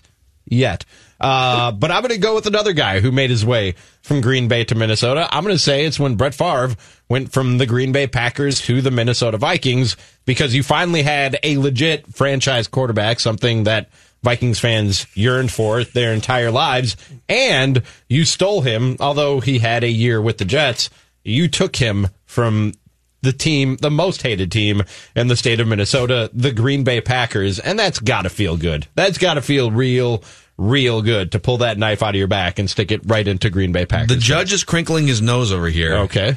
That happened last decade. Oh, it falls in technicality. 2009. It fell in 2009. Oh, Rami got screwed by a technicality. All right, then I'm going to go with me coming to Storm. Well, either way, your answer's wrong. Sorry. That's good. I mean, if you were talking last decade, then yeah, Brett Favre probably is one of the greatest moments. I'm going to have to go Minneapolis Miracle here. I'm going to go with being here for Ventline that night and seeing that play happen and just losing. We all lost our collective minds as it was happening, and then quickly realizing, oh crap, we got to start Ventline, and quickly just adjusting to answering phones and getting the show on air. That was one of the funnest nights ever. By the way, we plan to repost that episode of Vikings Ventline on the Minnesota Sports Rewind podcast feed. Oh, that's cool. So we're likely sometime in the next couple weeks. So if you're not already subscribed, cheap plug to Minnesota Sports Rewind, subscribe, and we will replay that show on Minnesota Sports Rewind. It's Superstar Mike Morris, myself, Jonathan answering phones, and we had sort of resigned to, well, another buzzkill loss, and then as we're about to go on, oh my God, this is happening right now. So, all right, question 2. Quickly becoming one of our favorite segments within a segment, extend year to year or fire, boys. I'm choosing 3 Minnesota sports icons. None of them have won championships for this state, so they all kind of live in the same area here. Wow. Extend year to year or fire Randy Moss, Brett Favre, KG. So are these just for clarification? I was torn, and then I wasn't. Can we go?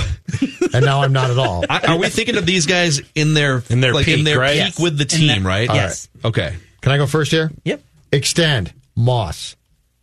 One of the most influential athletes, not only to come through this town, but in his sport, which is arguably the biggest sport, Randy Moss changed the National Football League. As far as I'm concerned, I don't care what you think of him personally. There were times where I thought he was a complete jerk. Don't care. Unbelievable. Year to year, Garnett. For a franchise, listen, for a franchise that's been as woebegone as the Wolves, Kevin Garnett, I mean, it is a crime and it is a shame the 21 does not hang from the rafters of Target Center, but Kevin Garnett's run here was still damn good. It was a lot of fun. And fire Brett Favre. Brett Favre, ultimately, it was fun, and I love Favre, and covering him was great, but ultimately, he's a Packer. So if I'm doing this from the prism of our sports fandom here, Brett Favre's a Packer. Brett Favre came here. He cheated with us on the Packers, okay? It's that simple.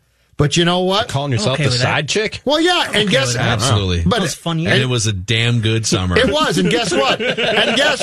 Eventually, you say, Brett, you got to go home. Homewrecker? Which Brett did? You're admitting to being a homewrecker? Yes, we were Minnesota. Yes, we were. Came back together eventually. Happily. Right, but he went back to his true love, which was the Packers. So I'm going Moss extend year to year with KG, and ultimately, you fire Brett. Boy, I mean, I'll go ahead, Rami. I'm firing Randy Moss.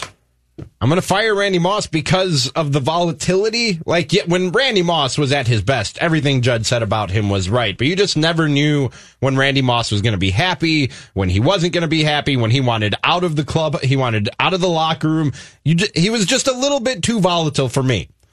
Brett Favre, also volatile, but not to the degree of a Randy Moss, so I'll give him the year-to-year deal.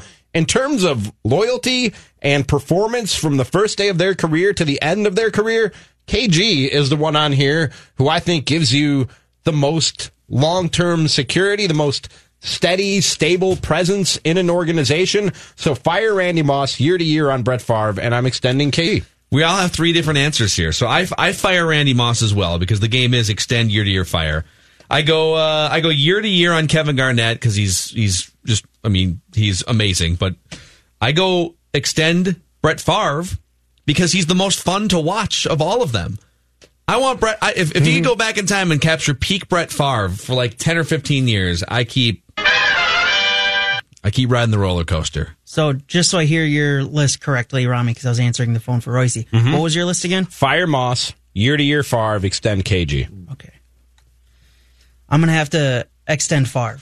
So Phil's winning here because I just love Brett Favre, and I wanted more Brett Favre than the second year that we got. I wanted first year Brett Favre. Phil just took the lead on you, Rami. I got bad news for you.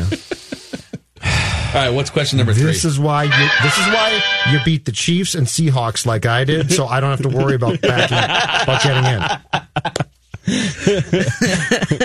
All right, now that the Twins have missed out on Zach Wheeler, Madison Bumgarner, what's the move the Twins could do that would excite the fan base the most between now and opening day? Honestly, if I'm polling Twins fans themselves, I'm not saying this is the logical, rational answer. I'm not saying this is what I condone. But Twins fan would say the poll ads sell the team. that the cheap poll ads sell the team and get someone in here who's going to spend actual money on free agents. That's the move. Like, you can't tell me Dallas Keuchel's going to get people excited, even though he would be an upgrade. So I'm going to go with trading for Noah Syndergaard from the New York Mets. And not necessarily because you look at Noah Syndergaard compared to some of the guys who were on the free agent market, on the trade market, his injury history, and just his production, probably not the greatest move they can make. It's an upgrade, but I think that the hype around Noah Syndergaard, the Thor nickname, the flowing hair, the good looks, he moves the needle for people when you talk. I remember around the trade deadline, that was who everyone wanted the Twins to go and get, was Noah Syndergaard. So if we're just talking about what would excite the fan base, it's getting Thor here in Minnesota. I'm sending Byron Buxton, Sano to the Phillies, and I'm getting Wheeler, and I'm taking on that 5-year, $118 million contract to shut all you people up about how we're cheap. I don't think that's going to do it. Sorry, Jed. I'm going with Thor. Trade for Noah Syndergaard. Trade for the guy that all the fans wanted last year. All right, so I pick up the win and move ahead of Rami in the standings for Cram Session. Pat, what's your answer to that question? What is a move that would get fans excited? I would give them Buxton and one of your best pitching prospects for Syndergaard for sure. I would do that. Yep. But would they do know, that? But you got to realize that 2 years from now you're going to have to pay him $200 million if he's good. So I don't know, but I don't know what they wanted. They would have done it last summer. I don't know if they're going to do it now because the Mets probably think they're going to contend again because they always think they're going to contend again, right? But the Mets just signed, I'm drawing a blank now. It was Waka and another starter that they signed, Porcello, and told them that they're both starting, and now they have a surplus of starters, Pat. It sounds like someone is on the move, whether it's Syndergaard or Matz, I don't know, but it sounds like someone is on the move there. Well, I'd take one of them, and if they think that, I don't think you can mention Waka and Syndergaard in the same breath. I would have taken Waka, by the way, but not the Syndergaard. You're right. Syndergaard would shut a lot of people up if they got him. So, but I don't know. I was more interested in the other question, though.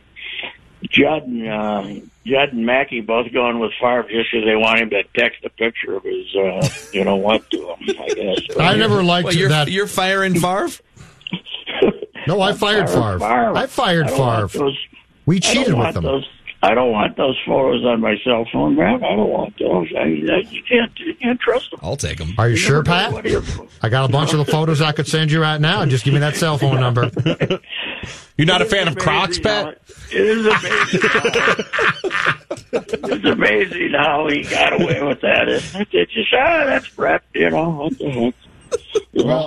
Might have had to pay a little price at home. I was going to say, I was told it didn't go over as well at home as it did with us, and that Brett was spending more and more time at Winter Park watching film than he ordinarily had been. Yeah, probably was. What's her name? Denise? What's her name? Deanna. Oh, Deanna or Jen Sturger? Which? Yeah, the wife. Deanna. Yeah, that was great, but it's, that would have, most people that would have hounded him for the rest of their lives. That's Brett. What the hell? That's he's a little goofy. Who cares? It was great. Very goofy. So, would you have gone? It sounds like the Twins pretty reliably did not want to go a fifth year on Madison Bumgarner. Where do you fall on that? Yeah. Okay. Thank you. No, I mean it's. They just? I can confirm. I can confirm that it is ironclad that they didn't want to go a fifth year. So how many years did he get? He get 5. He got 5. But he only got 85, right? Yeah.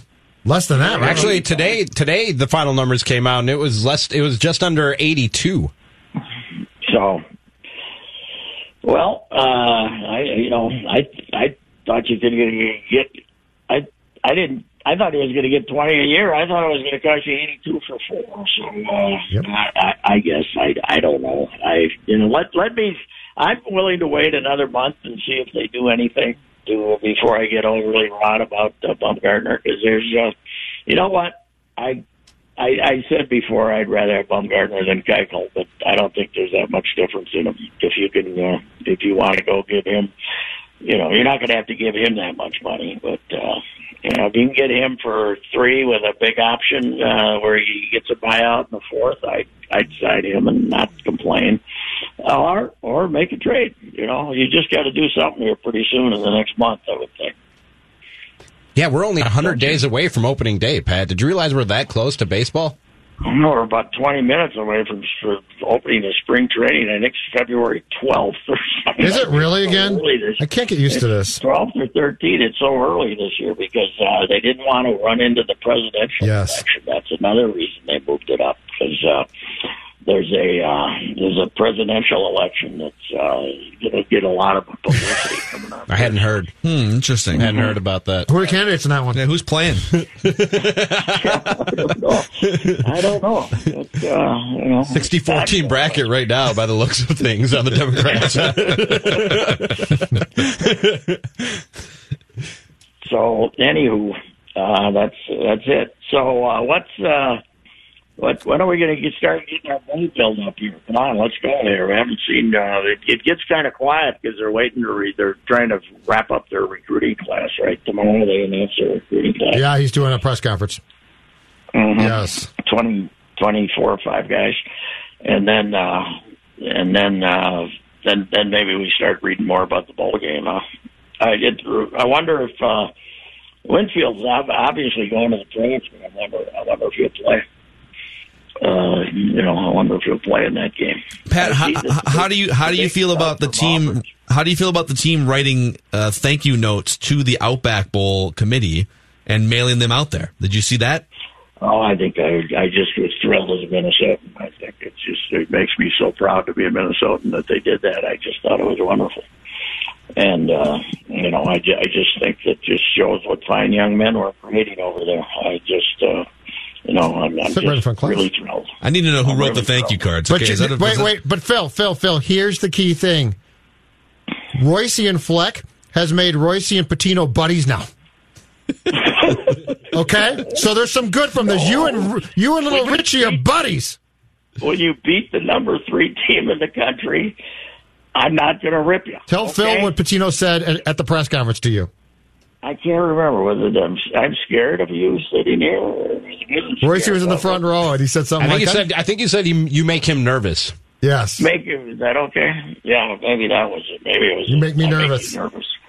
Yeah. Well, I told that story on Monday Night Sports Talk when Kathy Gainey, Bob Gainey's wife, who was a great gal and had a brain tumor, and she ended up dying about 5 years later in 1995.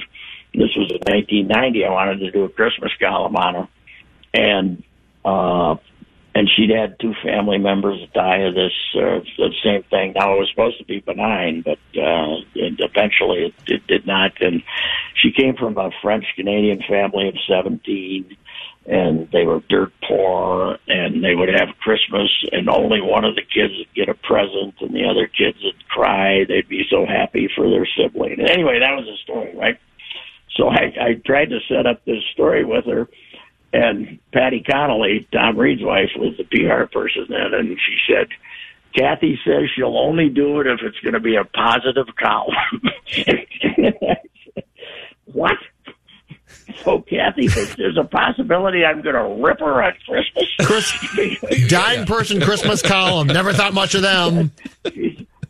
She's has this brain ailment, and she's a great gal, and I said, "Wow, that's bad for a guy's image right there." Have you ever refused to write an obituary about someone that you didn't like? No, I don't. I mean, I don't get that many.